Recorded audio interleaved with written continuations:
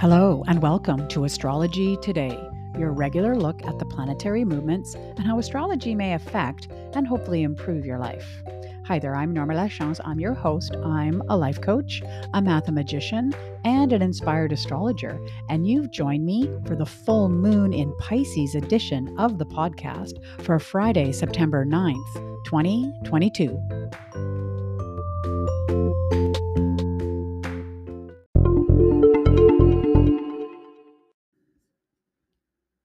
Welcome to the podcast. All right, I'm not going to lie. I struggled with what to call this podcast because there's just so much going on.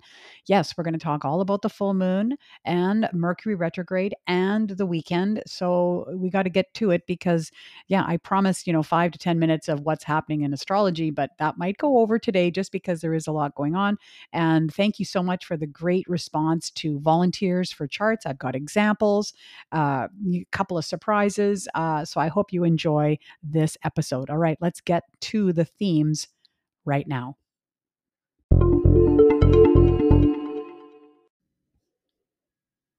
All right. Well, the first thing I want to talk about is Mercury stationing retrograde. And then I'm going to talk about the full moon, and then I'm going to talk about the weekend perspective. And I'm doing it in that order because guess what? That's the order in which it's happening. So that's my linear brain working again. So yes, let's talk about Mercury stationing retrograde. Now, I sometimes perhaps erroneously make the assumption that you all know lots about astrology, and that might be incorrect. So I'm going to break it down a little bit, and if I bore you, well, you can fast forward through it. That's the wonderful thing about technology. Or let's really understand where the term retrograde and Mercury retrograde specifically, what this means. So back in the day, and I mean like 2000 years ago, prior to Copernicus, all of astrology was based on the earth being the center of the universe and that everything revolved around the earth. And so imagine, the person in the field lying down, looking up at the stars, wondering about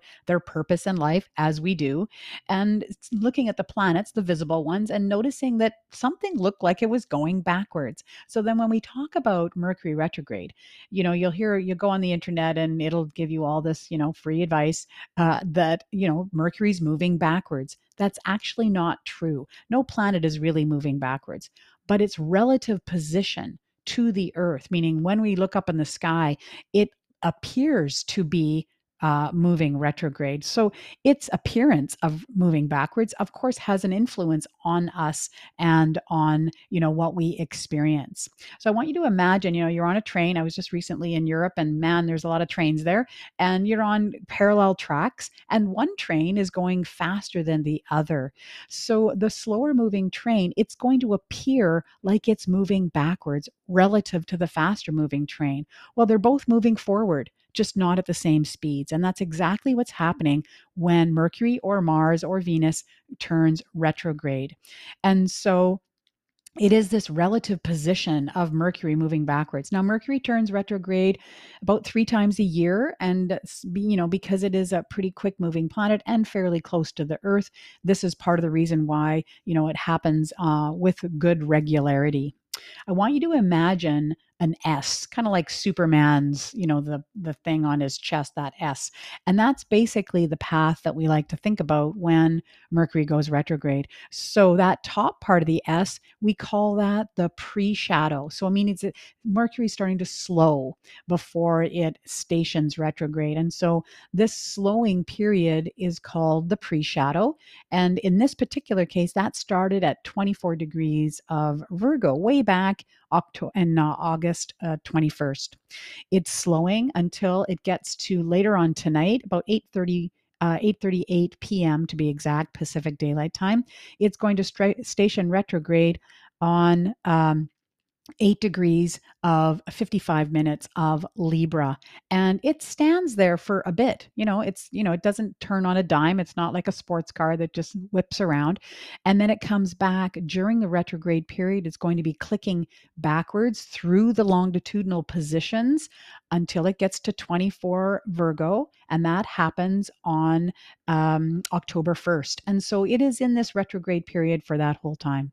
Then the bottom part of the S, it starts moving, quickening, moving faster until it clears the whole space again at 8 degrees Libra, and that occurs on October 17th. So the entire retrograde cycle started actually back in August 21st, and it'll be completely done October 17th.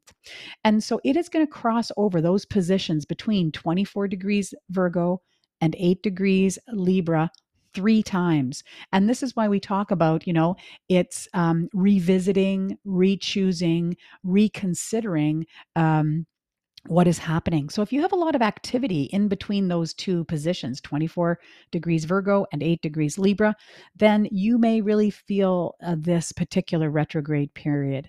So the question is where is it in your chart? Which house is it in? So as a particular example, I took my partner's chart, and for him, it's all happening in his ninth house. And so these could be messages about, continuing education, travel, higher meaning, perhaps some choices that he's made recently that he needs to reconsider, re-choose, and or revisit.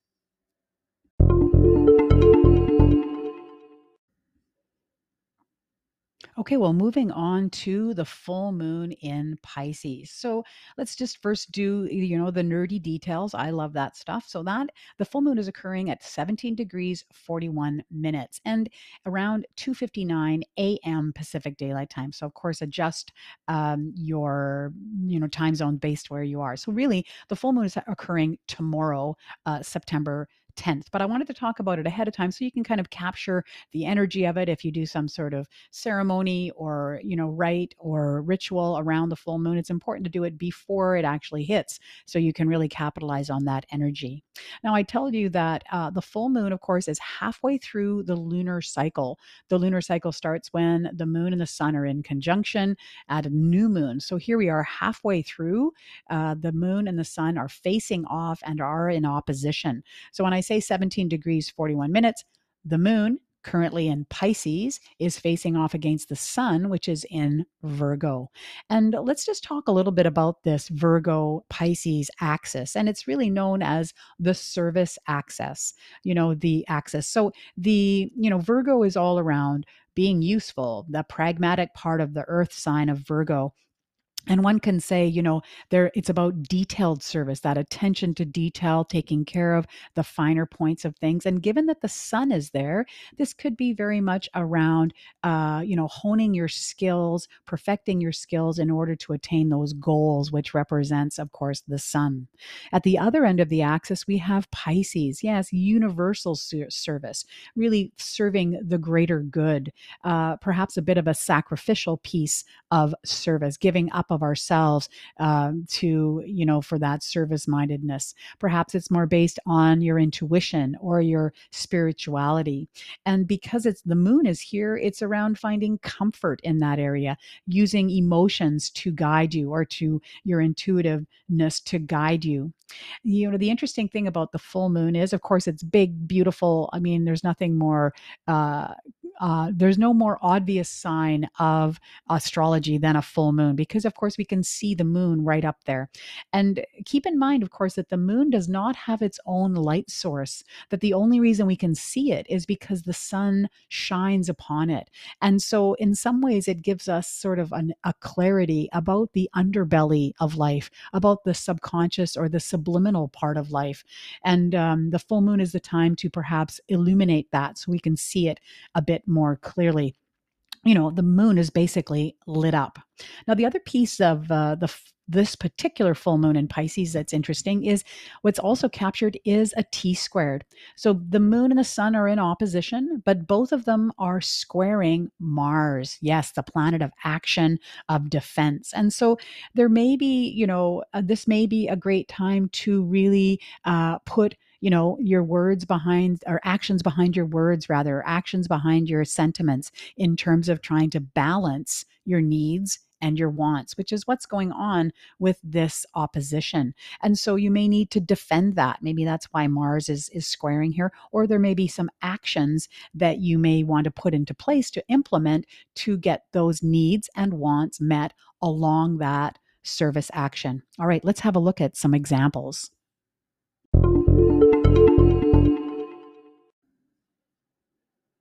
All right. Well, always the fun part of the podcast when we look at specific examples. And thank you so much for everybody sending in their chart to volunteer. So I have selected a few key ones.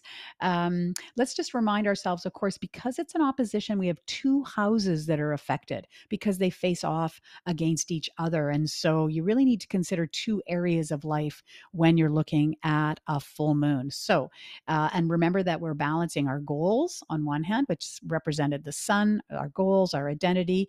And on the other side, our needs are where we find comfort. These are all represented by the moon. Okay, so first example, longtime follower and client of mine, Alicia, so graciously let me use her chart. And here we see that in Alicia's chart, moon in Pisces in the fourth house, opposite the sun in Virgo in the 10th house. So I call this the classic work life balance axis. And so here, there may be some challenges here trying to balance those emotional needs of home, of foundation, of finding comfort, cocooning in with a big blanket, I think of, and at the other end of the axis, perfecting that skill of service in her vocation or in her work. And as I said, it's this classic work-life balance that may be a theme for her for this particular month. Okay, moving on, we've got Michelle, who sent me her chart, and longtime listener, first time volunteer. Love to say that. And so here in Michelle's chart, moon in Pisces in the third house, opposite sun in Virgo in the ninth house. So here's third house opposite ninth house. So here, this is balancing perhaps your emotional connection to siblings and or your neighborhood. So that's represented by the third house with goals of perhaps travel or long distance travel, specifically higher learning, that idea around searching for meaning. Ninth house is all around, philosophical, perhaps foreign cultures, foreign philosophies, tapping into that. Now, specifically in Michelle's chart, I noticed that the sun in this particular full moon is right on her natal moon. And that can really, tap into, kind of trigger some more emotional responses for this particular new moon. And my suggestion always is when the moon is involved, self-care, take care of yourself, find comfort in those ninth house themes. So perhaps you're very much you find comfort or nurturing out of learning, out of, aspiring for higher meaning. And maybe that's through philosophy or foreign cultures. That's definitely a place for you to tap into that. And then finally, Jacqueline, who I used her chart, gosh, it's been probably well over a year, maybe even longer, when she did volunteer. And interestingly enough, both Jacqueline and Michelle, same house position. So again, moon in the third house, opposite the sun in the ninth house. So again, this balancing between finding comfort in that emotional connection that you may have with your siblings and or people or things that are going on in your neighborhood, as opposed to striving to exploring foreign cultures or faraway travel, and finding inspiration there. And I wonder for Jacqueline if that seems quite natural, as she has Sagittarius on the ascendant. And that's very much that idea of exploration and, really getting out there and experiencing some adventure.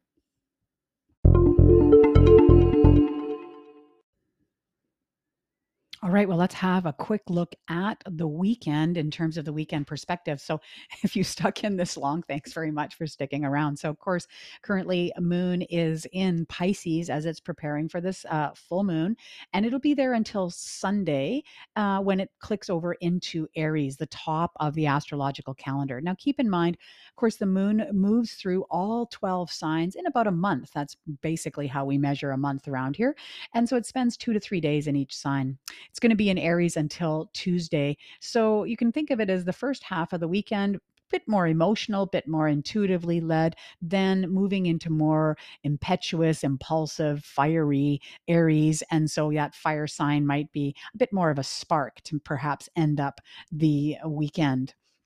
keep in mind a couple of aspect patterns that are here for today, both of them having, at the T squared with Mars as the focal planet, being the planet of defense or action, really kind of kicking off this, these oppositions. The first one is Venus opposite the moon, and that's prior to the full moon happening. So it's occurring actually right now. And it's really balancing, love and compassion and relating to each other with our intuition. And so the moon and Venus tend to blend quite well together. Then, of course, it moves into that T squared that I mentioned earlier for the full moon. Now, the really big headline story after the full moon, of course, is on Sunday, the beginning of an Earth grand trine. This is lovely. I love a grand trine. If you've heard me speak about them before, I think of them as kind of a really solid three-legged chair, very solid foundation, especially with an Earth grand trine. It's concrete, it's grounded, it's supportive. And this is going to be with us until the 19th of September, which is, a good chunk of time. So I pointed out because sometimes a grand trine, of course, is made up of three trines, and those are what are called easy aspects and can kind of float under the air, the radar. It's important to be aware of them so we can take advantage of that nice blending. So, what are we talking about specifically here? We have the Sun trined with Pluto, trined with Uranus, and so given that it's Pluto and Uranus, quite slow-moving planets. This is why the aspect pattern is lasting as long as it is.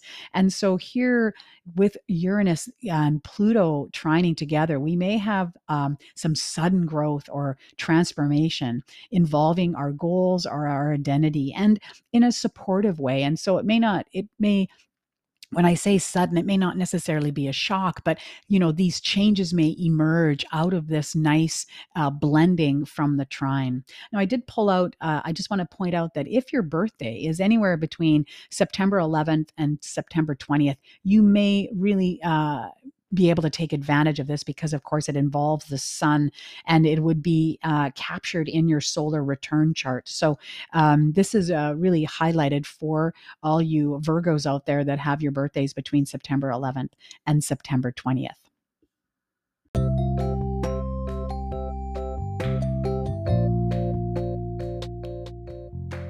That's it. That's all for the podcast. A little bit of a longer one. I appreciate you if you listened right to the end. Thanks for that. Certainly hope you got something out of it. If you have any questions about Mercury retrograde, about the full moon, or anything involving astrology, certainly send that my way. I'm always interested in what's on the minds of the listener.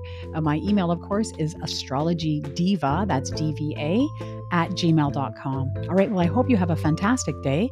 Remember that I'm back on Tuesday for the week perspective. All right. Have yourselves a good one. And I look forward to speaking to you again very soon.